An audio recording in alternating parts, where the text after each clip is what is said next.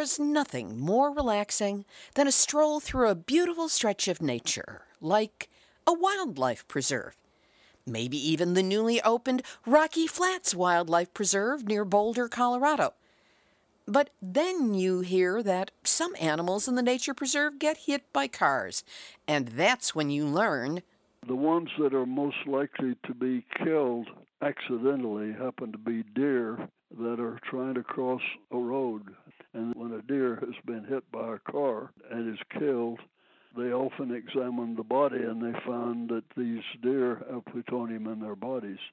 Well, if the deer can get plutonium in their bodies from running around Rocky Flats, and you suddenly realize that you are running around Rocky Flats, that's when you start to understand that you are in the middle of that seat that we all share.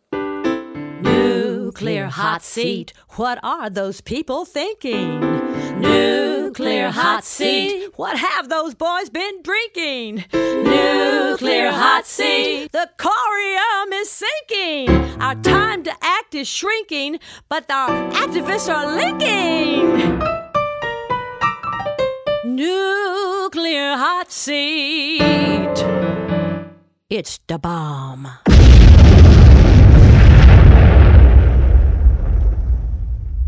Welcome to Nuclear Hot Seat, the weekly international news magazine keeping you up to date on all things nuclear from a different perspective. My name is Libby Halevi. I am the producer and host, as well as a survivor of the nuclear accident at 3 Mile Island from just 1 mile away. So I know what can happen when those nuclear so-called experts get it wrong. This week, we have an update on what's still happening at the Brunswick nuclear reactors near Wilmington, North Carolina, where hurricane and now tropical storm rainmaking machine Florence barreled into the coast and dumped a lot of rain.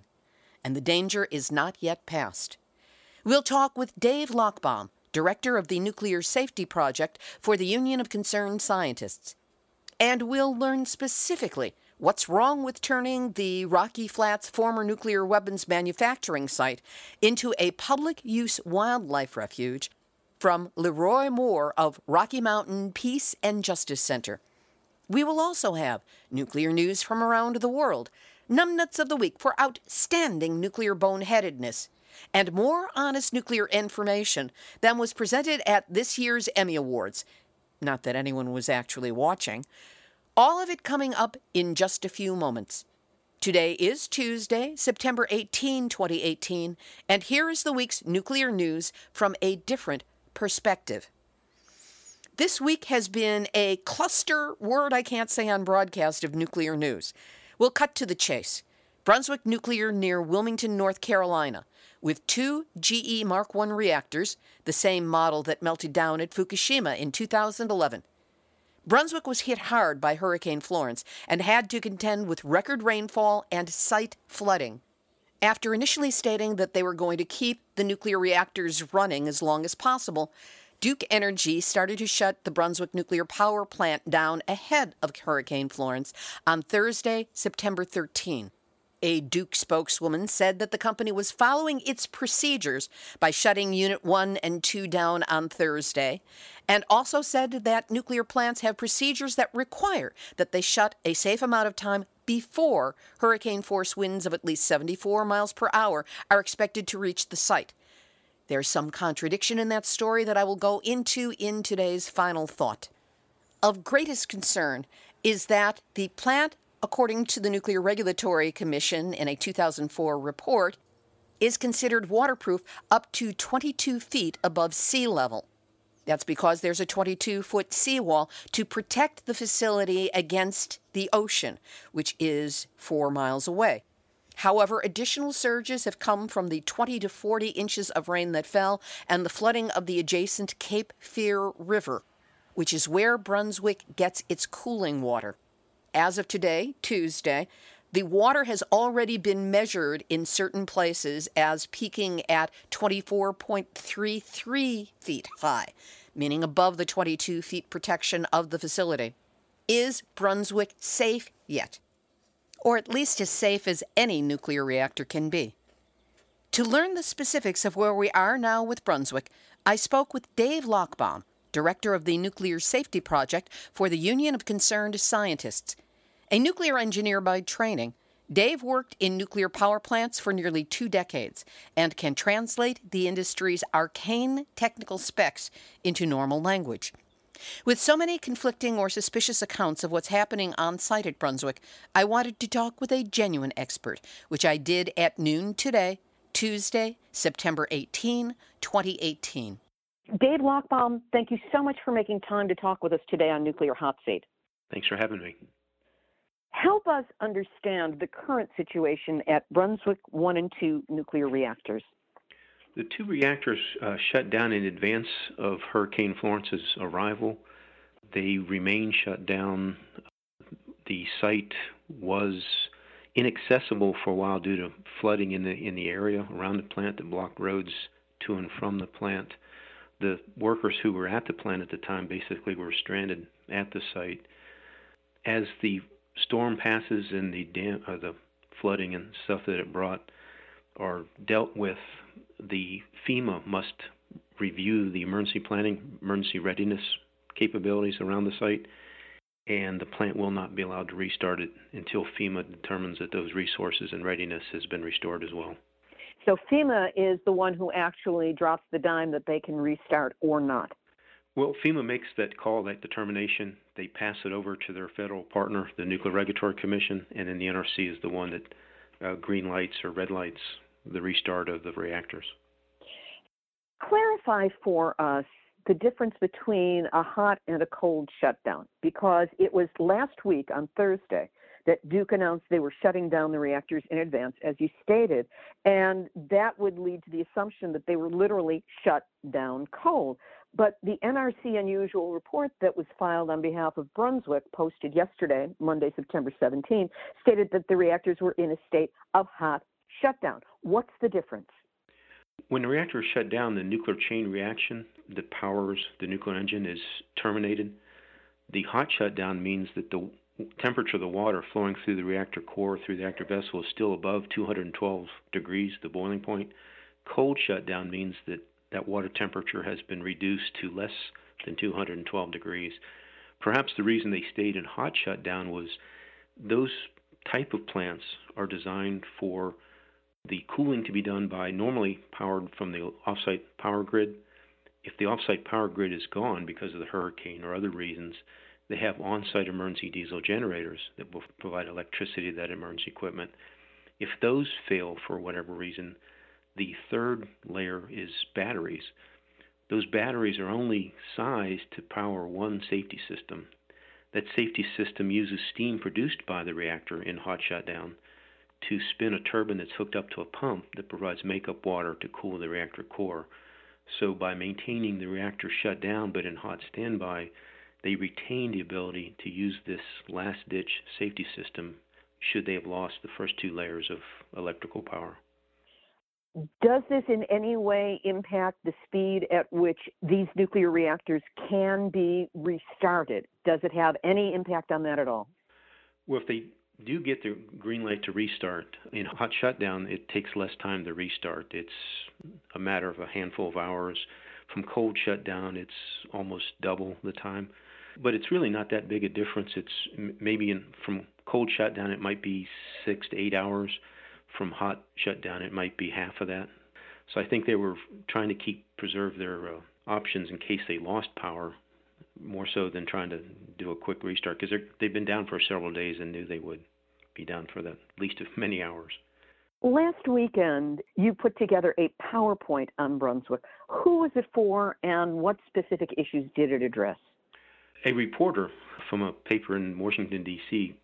Emailed me and asked me a number of questions about whether a storm surge or rainfall associated with the hurricane might flood the site and inundate the emergency diesel generators. They were also, some of the questions addressed, well, what other threats might the hurricane pose? So we did some research, found what the flooding levels were, and it looked like, based on the projected storm surge, that the diesel generator room would not be flooded, so that backup power source would remain available, at least in terms of storm surge and flooding threats.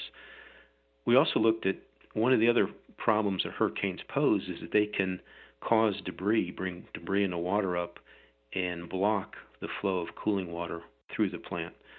Cooling water is needed to cool emergency diesel generators. It's needed to cool the reactor core. It's needed to cool the control room and buildings. So if debris blocks the cooling water flow, then the plant's being challenged. About a decade ago, a different hurricane, I forget its name, actually propelled jellyfish up against the intake of the St. Lucie nuclear plant in Florida and caused that plant to endure some. It came through it okay, but it was a challenge. You think jellyfish are reasonably harmless, and it wasn't an organized attack, but it did pose a problem for that plant. Actually, jellyfish have shut down more nuclear reactors, I think, than some of our activists have, including in Scotland when there was a bloom of them that jammed the intakes. But getting back to Brunswick, in this PowerPoint, you cite sources that in around 2014, NRC inspectors identified a flaw affecting the water system pumps in response to the agency's post-Fukushima orders for a higher level of safety. Right. What was that flaw? And to the best of your knowledge, had Duke addressed it before Hurricane Florence? The problem was there's a system called the service water system that provides the cooling from the nearby canal to the plant equipment, emergency equipment at the plant. There's another system housed in a building right next to it called the circulating water system that provides water for everyday use, everyday cooling. So there was a connection between those two buildings that would have allowed flooding in the circulating water building to enter and then submerge the equipment in the service water system. So basically, the service water system would have been disabled by a flood less than they thought possible. It wouldn't have taken as big a flood as they thought it would take to disable that system, which would have put the plant in a hard spot. My understanding is that the NRC identification of that problem in 2014 led to its subsequent address. But, the NRC does an audit. It doesn't look at every flood barrier and every flood. So they found this one. Was that the only one, or were there other vulnerabilities that still exist uncorrected? Each emergency diesel generator provides electrical power to safety equipment when support systems are available. And on your PowerPoint, you capitalized when. What could take out these support systems? And did that happen at Brunswick, or did we come close? These emergency diesel generators are fairly large. They're almost a locomotive-sized diesel engine. To start them in the speed that is necessary, they need a lot of support systems, lubricating oil that's pre-warmed. So it also an air system that gives some initial, starts turning the crankshaft so it allows the engine to come up to speed in the few seconds that it's needed to do so.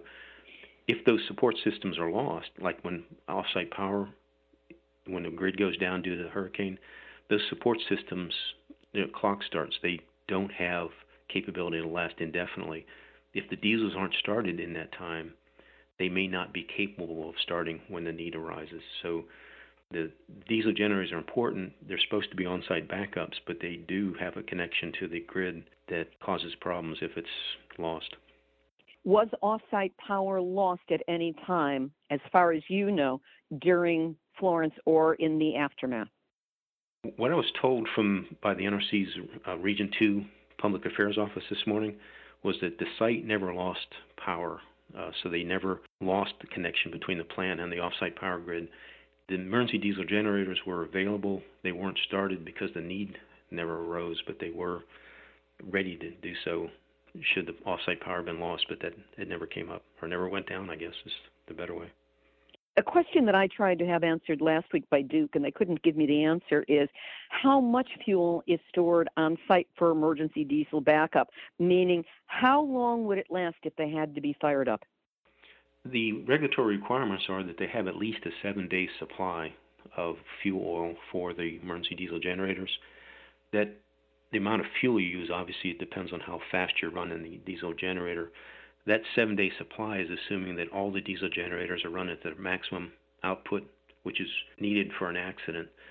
In this situation, if the grid had been lost and the emergency diesel generators needed to step in for the loss of the grid, they wouldn't have needed as much, they wouldn't have needed to run at the same high power level. So that 7-day supply should have lasted longer than 7 days, but it's not too many more than 7 days.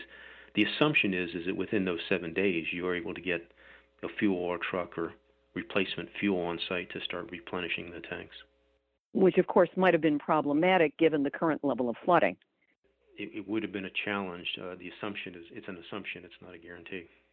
Speaking of flooding, the seawall at Brunswick is 22 feet high, and that is to protect it from storm surge.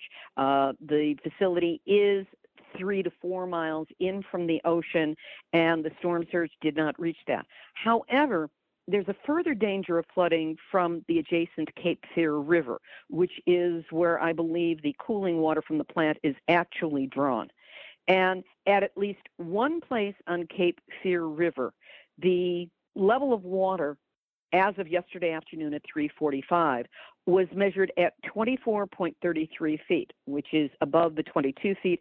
Also, Brunswick itself is at a 20-foot elevation. So we're already going higher, and there's still water draining off the mountains and coming into the river. What do we know about the latest stats on storm surge levels on the river? And might that have more direct impact on the structure than did anything that happened during Florence? The details about what the flood levels are and what might be impacted by a 25 or 24-foot flood height are difficult to obtain. As a result of Fukushima, the NRC required every owner to do a detailed flood hazard reevaluation that looked at heavy rainfall, storm surge, tsunami, upstream dam failures, and so on. That flood hazard analysis was submitted in March of 2015 by Duke, but the NRC has not yet made it publicly available. So it's difficult for anybody like me to go through and see what the hazard is or what the margin is. We know it's close. Their flood protection is supposed to be sufficient, but we won't know until they come out the other side of this, whether it was or not. Are we out of the woods yet?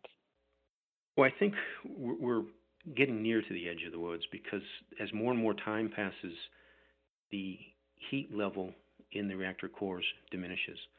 So if something were to go wrong, either due to flooding or some other challenge, workers have more time to recover or respond to that event to prevent disaster. More time isn't a guarantee of success, but more time equates to greater likelihood of success. So I feel more and more confident or more and more comfortable as time passes, even though the nature of the beast is that the maximum flood height might actually be in the future. But again, even if that higher flood height causes problems, the workers have more time to intervene and prevent disaster. Anything you feel it important to add at this time? Well, I think the fact that the emergency was declared because the flooding made the site inaccessible, I think a lesson learned from this will be, are our staffing levels sufficient? Not only in terms of the number of people at the site, the number who were stranded, but do those people have food and other things necessary so that they can be on an island for a long enough period to ensure that they can do what needs to be done until relief comes to them? In this time, it looks like they came through okay, but we need to look at that and make sure that that answer is yes, not just that we hope that it's yes. That was Dave Lochbaum, Director of the Nuclear Safety Project for the Union of Concerned Scientists. In a later communication from Dave, he added this information.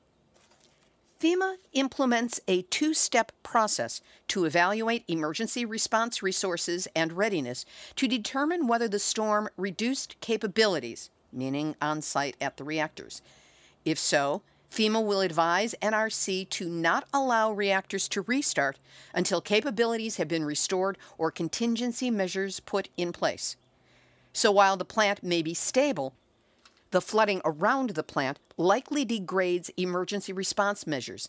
It seems likely that the reactors will be ready to restart before surrounding infrastructure is ready.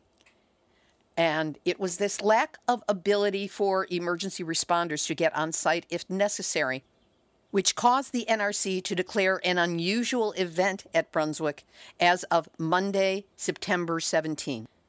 Again, more about my interactions with Brunswick during today's Final Thought.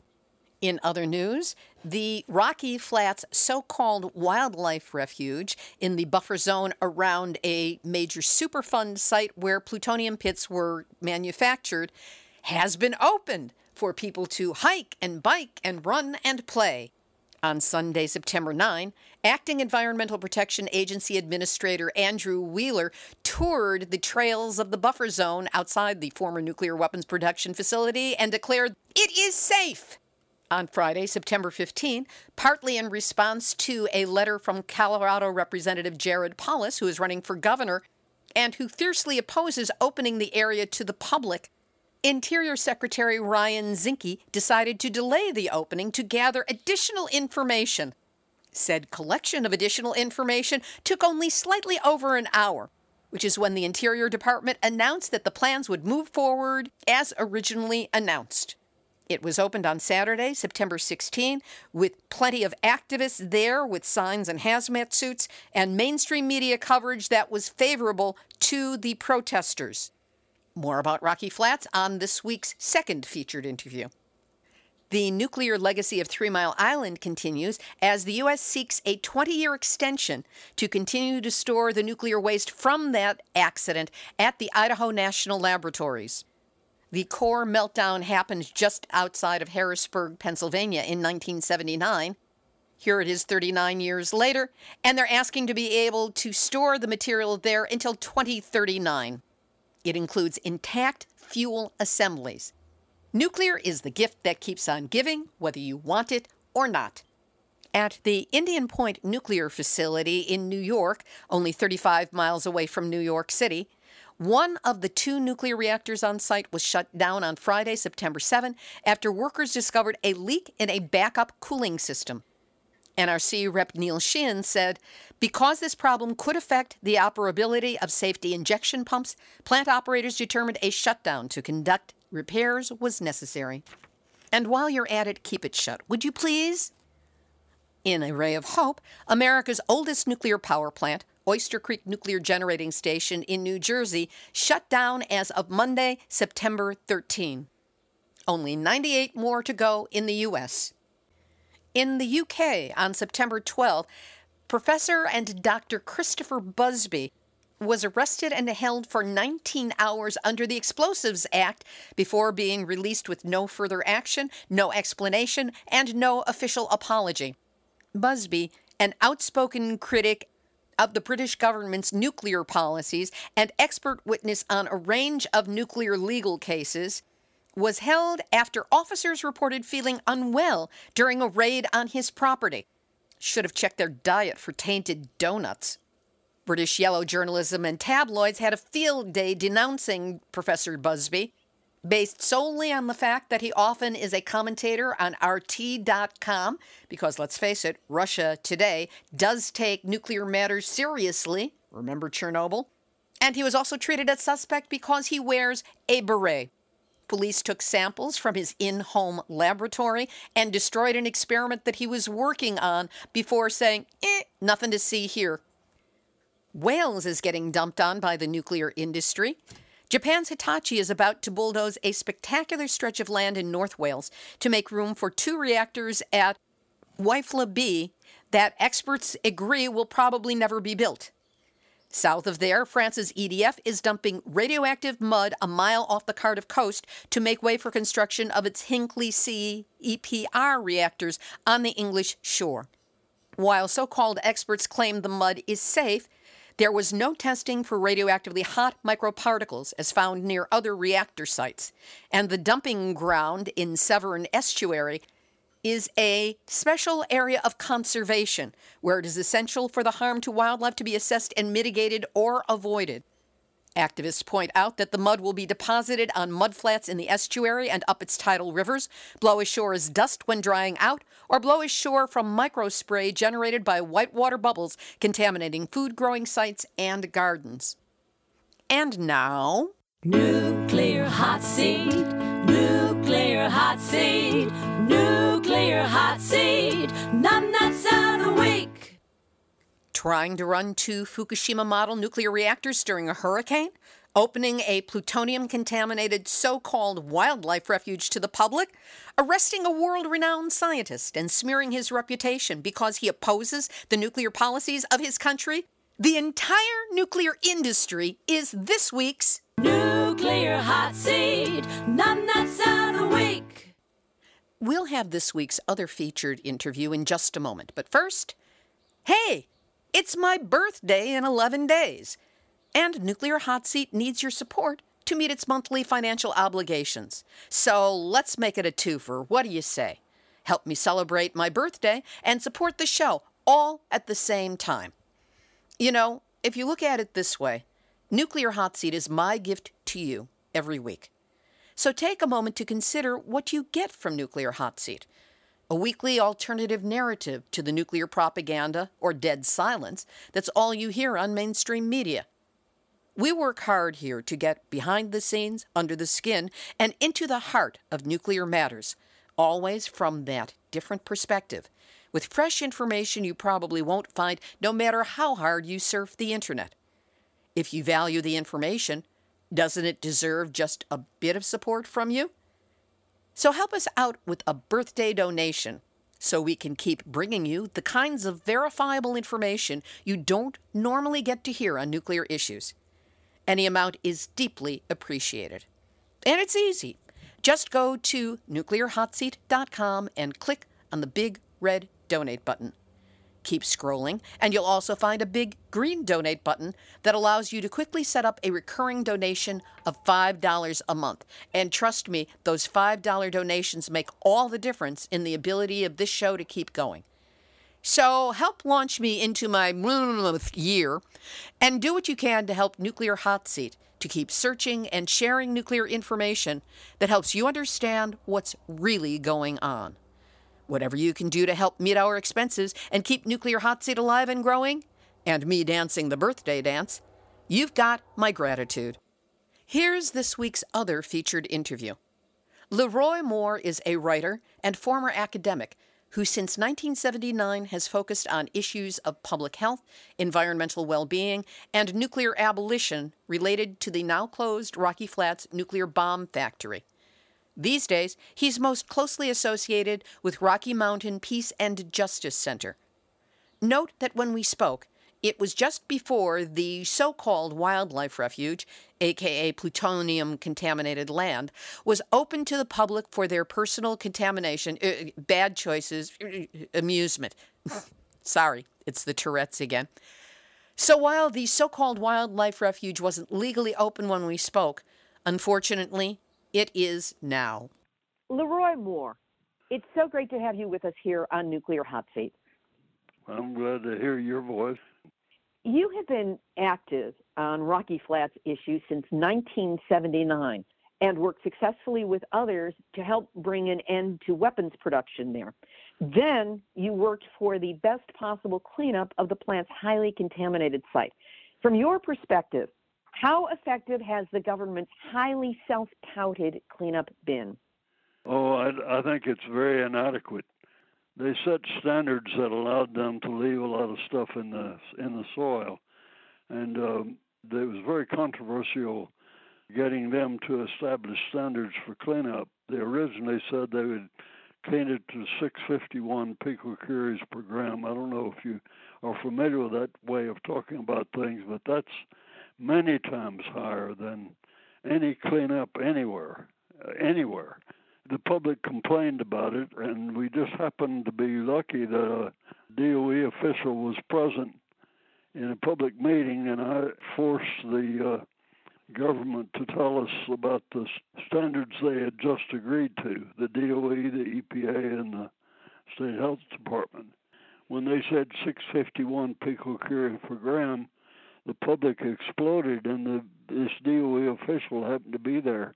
So he forced them to start all over. And eventually, it took a long time, but eventually they established cleanup at 3 levels. The top 3 feet of soil would be cleaned to 50 picocuries per gram, and between 3 feet and 6 feet depth, it would be cleaned to 1,000 picocuries per gram, and below 6 feet, they could leave everything. And a lot of the buildings were built, big portions of them were underground.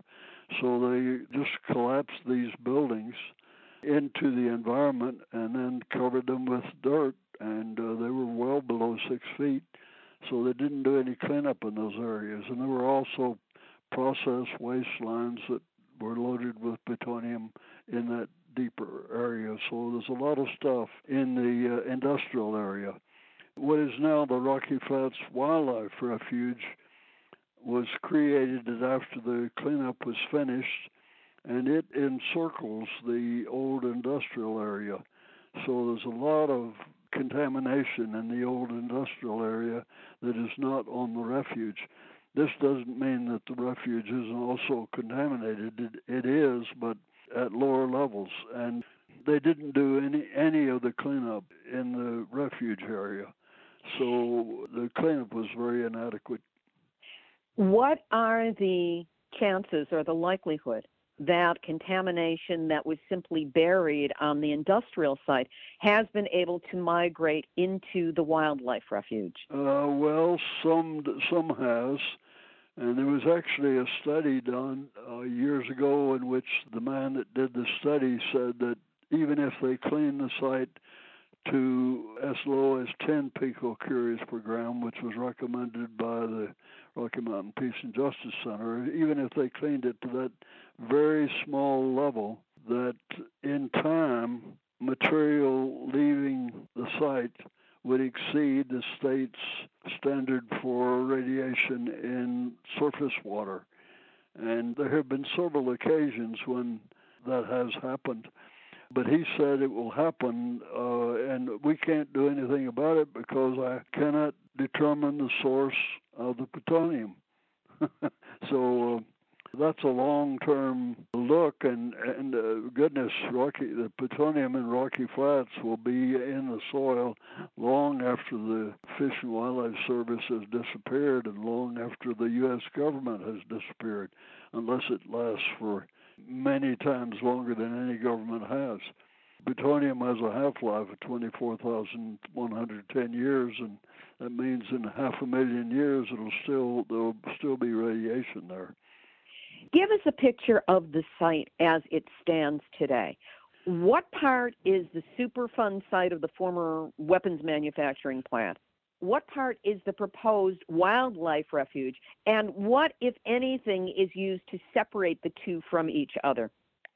What they have now is a fence about 4 feet high that encircles the part of the site that still belongs to the DOE, Department of Energy, and that's the old industrial area. And that consists of about 2 acres of land, and the refuge area is about 9 acres of land. And it totally surrounds the old industrial site. When we say that there's a fence around the industrial area, is this some kind of solid, like concrete block fence? Is it a chain link fence? It's not a complicated fence at all, and it would be very easy certainly easy for animals to go across it, and it wouldn't be difficult for humans either. Across the street from this proposed wildlife refuge, again, filling in the picture for Nuclear Hot Seat listeners, there's a high-priced subdivision of new homes. What, if any, protection is there in place between what might be coming off the wildlife refuge and this housing complex? There's nothing. The people that built those new houses, it's on the southern edge all across the southern edge of the Rocky Flats site. They built several hundred houses there, and they also are building this public school, and there'll be a shopping center, and I think even a hospital. And all of that is very close, just over the fence from Rocky Flats, and there's only a fence separating them from the Rocky Flats site. And when the people that were responsible for building those homes checked the area, they claimed that there's no radiation, but the device they used to check for radiation would detect uranium, but not plutonium. There's very few radioactive monitors that it can actually detect plutonium because it gives off a very weak signal and a weak radiation. And the problem with plutonium is it cannot penetrate skin, so we can't get exposed to it like we could to uranium.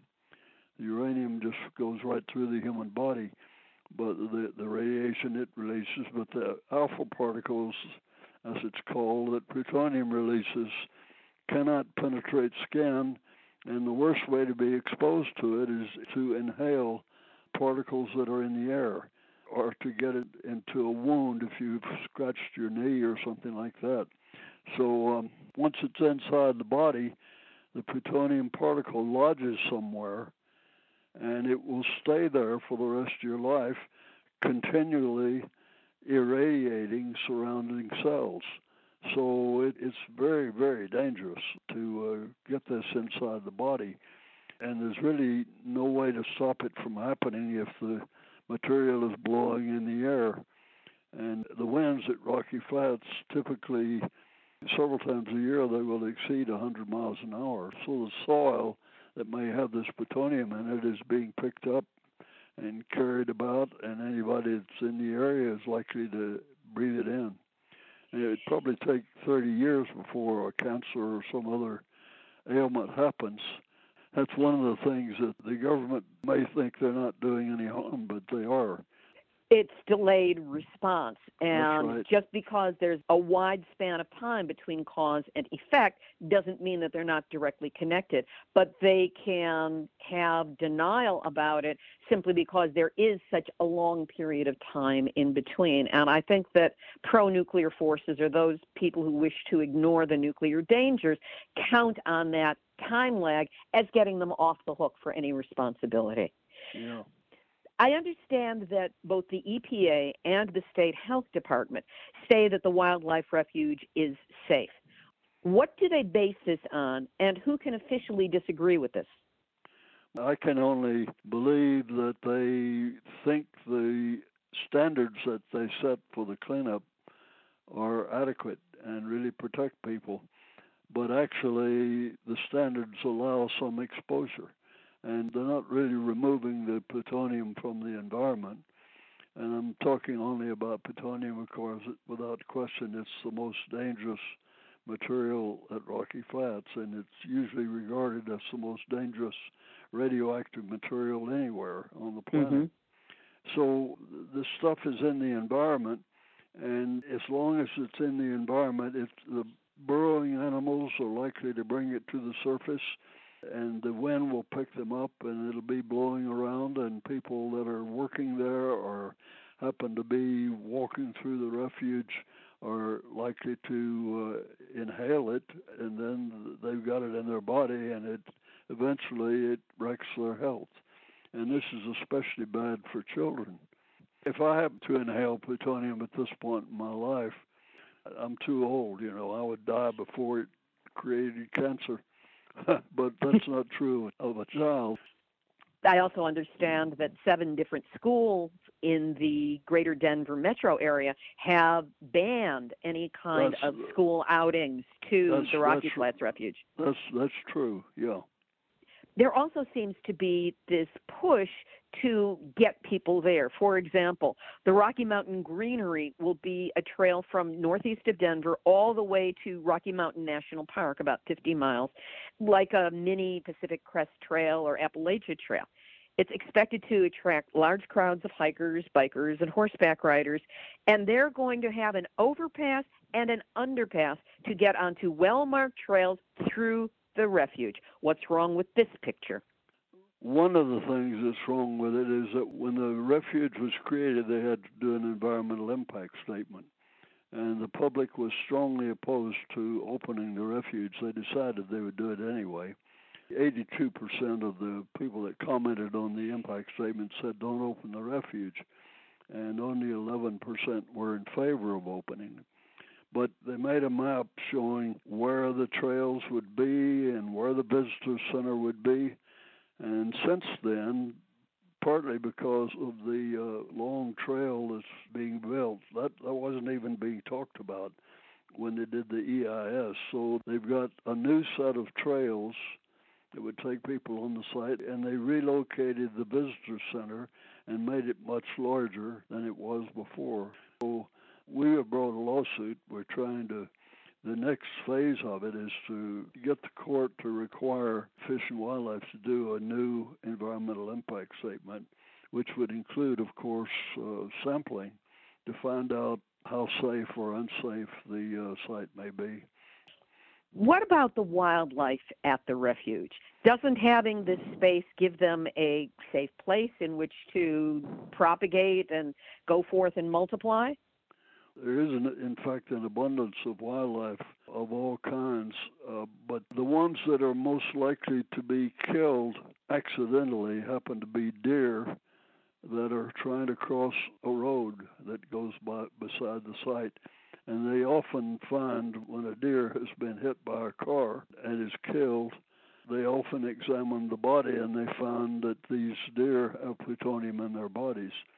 So they didn't die from the plutonium in the body, but they did have it. And people that study the genetic effects of radiation say that genetic effect of radiation on deer or elk or any other animals, the foxes, all the animals that happen to exist at Rocky Flats, that they may pass on harm to future generations that could even eliminate that species of creatures in this area.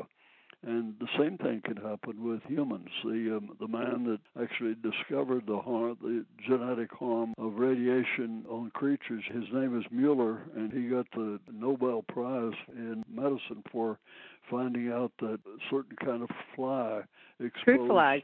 His work was on fruit flies. Yeah. Yeah, you know about this study. He later, before he died, he wrote a paper saying that human beings could be eliminated if they take plutonium into their body. Eventually, it will have a genetic effect that will eliminate a whole strand of creatures, whether it's deer or elk or humans or whatever it is, fruit flies. There's a scientist in California who came to Rocky Flats in 1996, Sean Smallwood. He came to Rocky Flats in 1996, and he studied the burrowing animals on the site. And then he began to look into the question of, had there been any genetic studies of wildlife at Rocky Flats? And he said there have been no genetic studies of wildlife at Rocky Flats or at any other Department of Energy nuclear weapons plant in the country. He underscores that as a real need if we want to take care of wildlife. Let's shift this a little bit. For Nuclear Hot Seat, we have previously talked with Alicia Casey about Rocky Flats for our episode number 369 on July 17th. At that time, we discussed what were then upcoming court hearings and community actions being planned. Where are we with the resistance to the opening and the challenge to the opening of this proposed wildlife refuge? We took the case to court, and in the federal court about 3 weeks ago, the judge ruled against us and gave Fish and Wildlife permission to go ahead and proceed with our plans to open the refuge. And originally they said they would open it on the 15th of September, which is, it's 9 days away.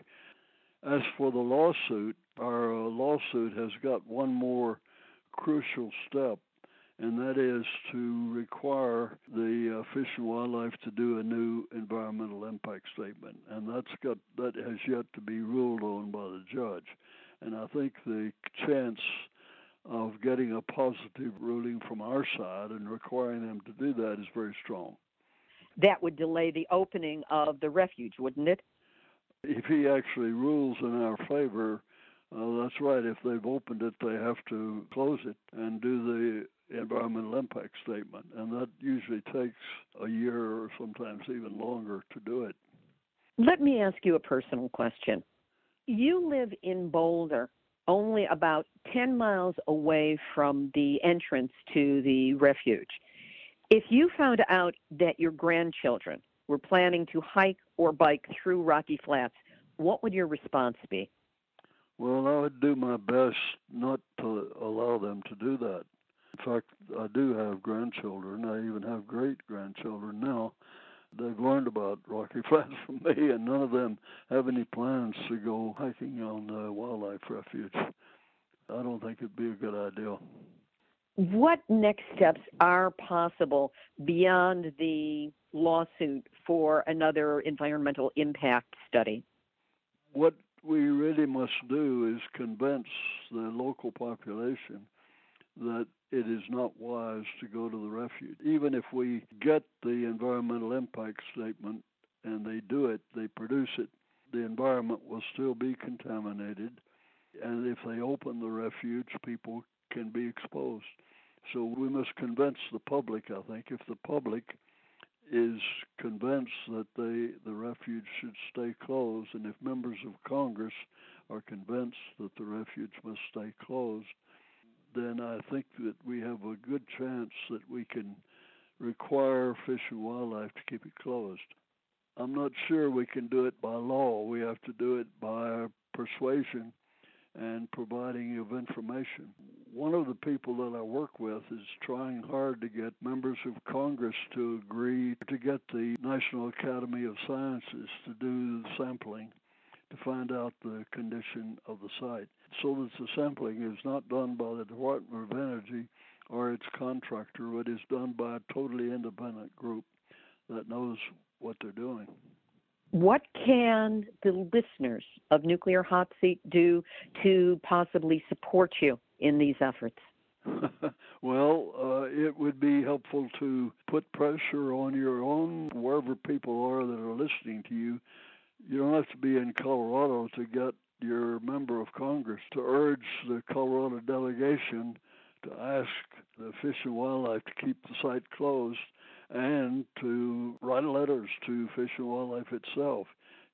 Work with the Colorado delegation that opposes Rocky Flats and get the help of other members of Congress and the Senate to join in this activity. Is there anything else you can think of that you'd like to add at this time? I will invite people to come to Colorado and enjoy our incredible beauty. And there are a lot of places you can go in Colorado where you won't be exposed to plutonium like you would be at Rocky Flats. It's a beautiful place. Leroy, you have been doing this work for almost 40 years. That's right. And thank you for all that you have done, and thanks for all that you are continuing to do, and for being my guest this week on Nuclear Hot Seat. Thank you. Leroy Moore of Rocky Mountain Peace and Justice Center. The activists did a great job of making their presence known this past Saturday when, unfortunately, the so-called wildlife refuge was opened. And the Colorado mainstream media has been doing a decent job of coverage as well. Everybody, keep up the good work, and we'll be following it here on Nuclear Hot Seat. Activist shout-outs. On October 5th through 7th, there's going to be an intertribal gathering at Red Butte, Montana, to stop uranium mining and transport. The first day, October 5th, is open to tribal members only and closed to the public, but the 6th and 7th will be open to the public as well. We'll have a link up to this event on our website, nuclearhotseat.com, under this episode, number 378. This is a shout-out to all of you, and that is that I'm in need of more information from Japan, as the news trail has been a bit thin lately. I don't know if that's the Facebook algorithms or censorship or whatever, but if you are in a group that is in Japan or that deals with Japan, please share it on the Facebook Nuclear Hot Seat page or email it to me at info@nuclearhotseat.com. And I had a blast in San Diego reading from my book, Yes, I Glow in the Dark, 1 Mile from 3 Mile Island to Fukushima and Beyond. Signing copies was a lot of fun. We did this at Martha Sullivan's Grassroots Oasis. Now, if you missed the event, I will be in San Diego in the area again in November, and we'll let you know in advance so that you can make plans and we can rendezvous and meet.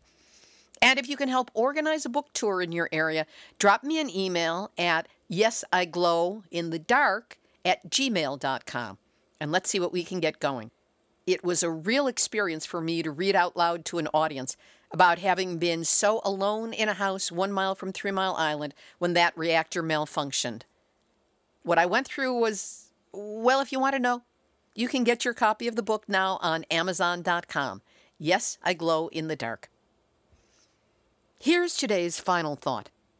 Last Wednesday, when it looked like Brunswick Nuclear was going to stay open through Hurricane Florence, I started calling my way through the Nuclear Regulatory Commission, which sent me over to Duke Energy, where I was trying to find out a few simple facts. What would it take to trigger a shutdown? Who calls shutdown? Is it corporate or someone on site like the plant manager? How long do hurricane force winds, 74 miles per hour or higher, have to be sustained to trigger a shutdown? If during that time there's a momentary lull and the wind drops to below 74 miles per hour, does the odometer reset or is the timing continuous? And what in the world makes Duke Energy think that there's not going to be hurricane force winds on site that will require them to shut down when there's a hurricane staring them in the eye? It took 10 separate phone calls to 10 separate individuals at the NRC and Duke Energy to learn that the Nuclear Regulatory Commission does not make standard policy for shutdown of nuclear reactors or what will trigger a shutdown in a weather event. That's left up to the individual operator owners, in this case Duke Energy. The NRC did say that shutdown would need to take place prior to hurricane force winds being measured on site, 74 miles per hour or higher, and sustained, though the length of how long it had to be sustained was never defined. The procedures for shutdown would be set in motion somewhere between 2 and 12 hours before the storm hit the site. The measurements of the weather were done by the Duke staff meteorologist, based on National Weather Service and National Oceanographic and Atmospheric Administration readings. That meteorologist reports to the Brunswick senior shift operator, and that is the person who actually gets to call whether a shutdown's going to happen or not. The first few Duke people I spoke with tried to invoke the there, missy, don't worry your pretty little head about it defense to get me off the story. And one actually said, aren't you splitting hairs here? When I kept pushing to find out exactly what would trigger the shutdown. The Duke rep I eventually spoke with said it would be triggered by winds of 73 miles an hour, sustained for 5 minutes as recorded on site, meaning the hurricane would have already arrived. A controlled shutdown, he said, would take 4 to 6 hours per reactor, meaning they would be shutting down the reactors in the middle of a hurricane. He went on to assure me that there was a full crew on site and that he had told his family that, in an emergency, he was in, quote, the safest place possible. He doubted there would be flooding, and when I asked about water cresting from the Cape Fear River, he admitted he hadn't considered that. When I asked about loss of off-site power, he was happy to tell me there were backup generators on site, though he could not tell me how many or their elevation in case of flooding, as happened at Fukushima. When I asked how much fuel they had for generators, he said they had large tanks of fuel. He could not tell me how much was in them, but asserted that there could always be more fuel brought in. How? I asked. With 20 to 40 inches of rain predicted, roads were undoubtedly going to be flooded. How would they get that extra diesel should it be required? He had no answer for that one.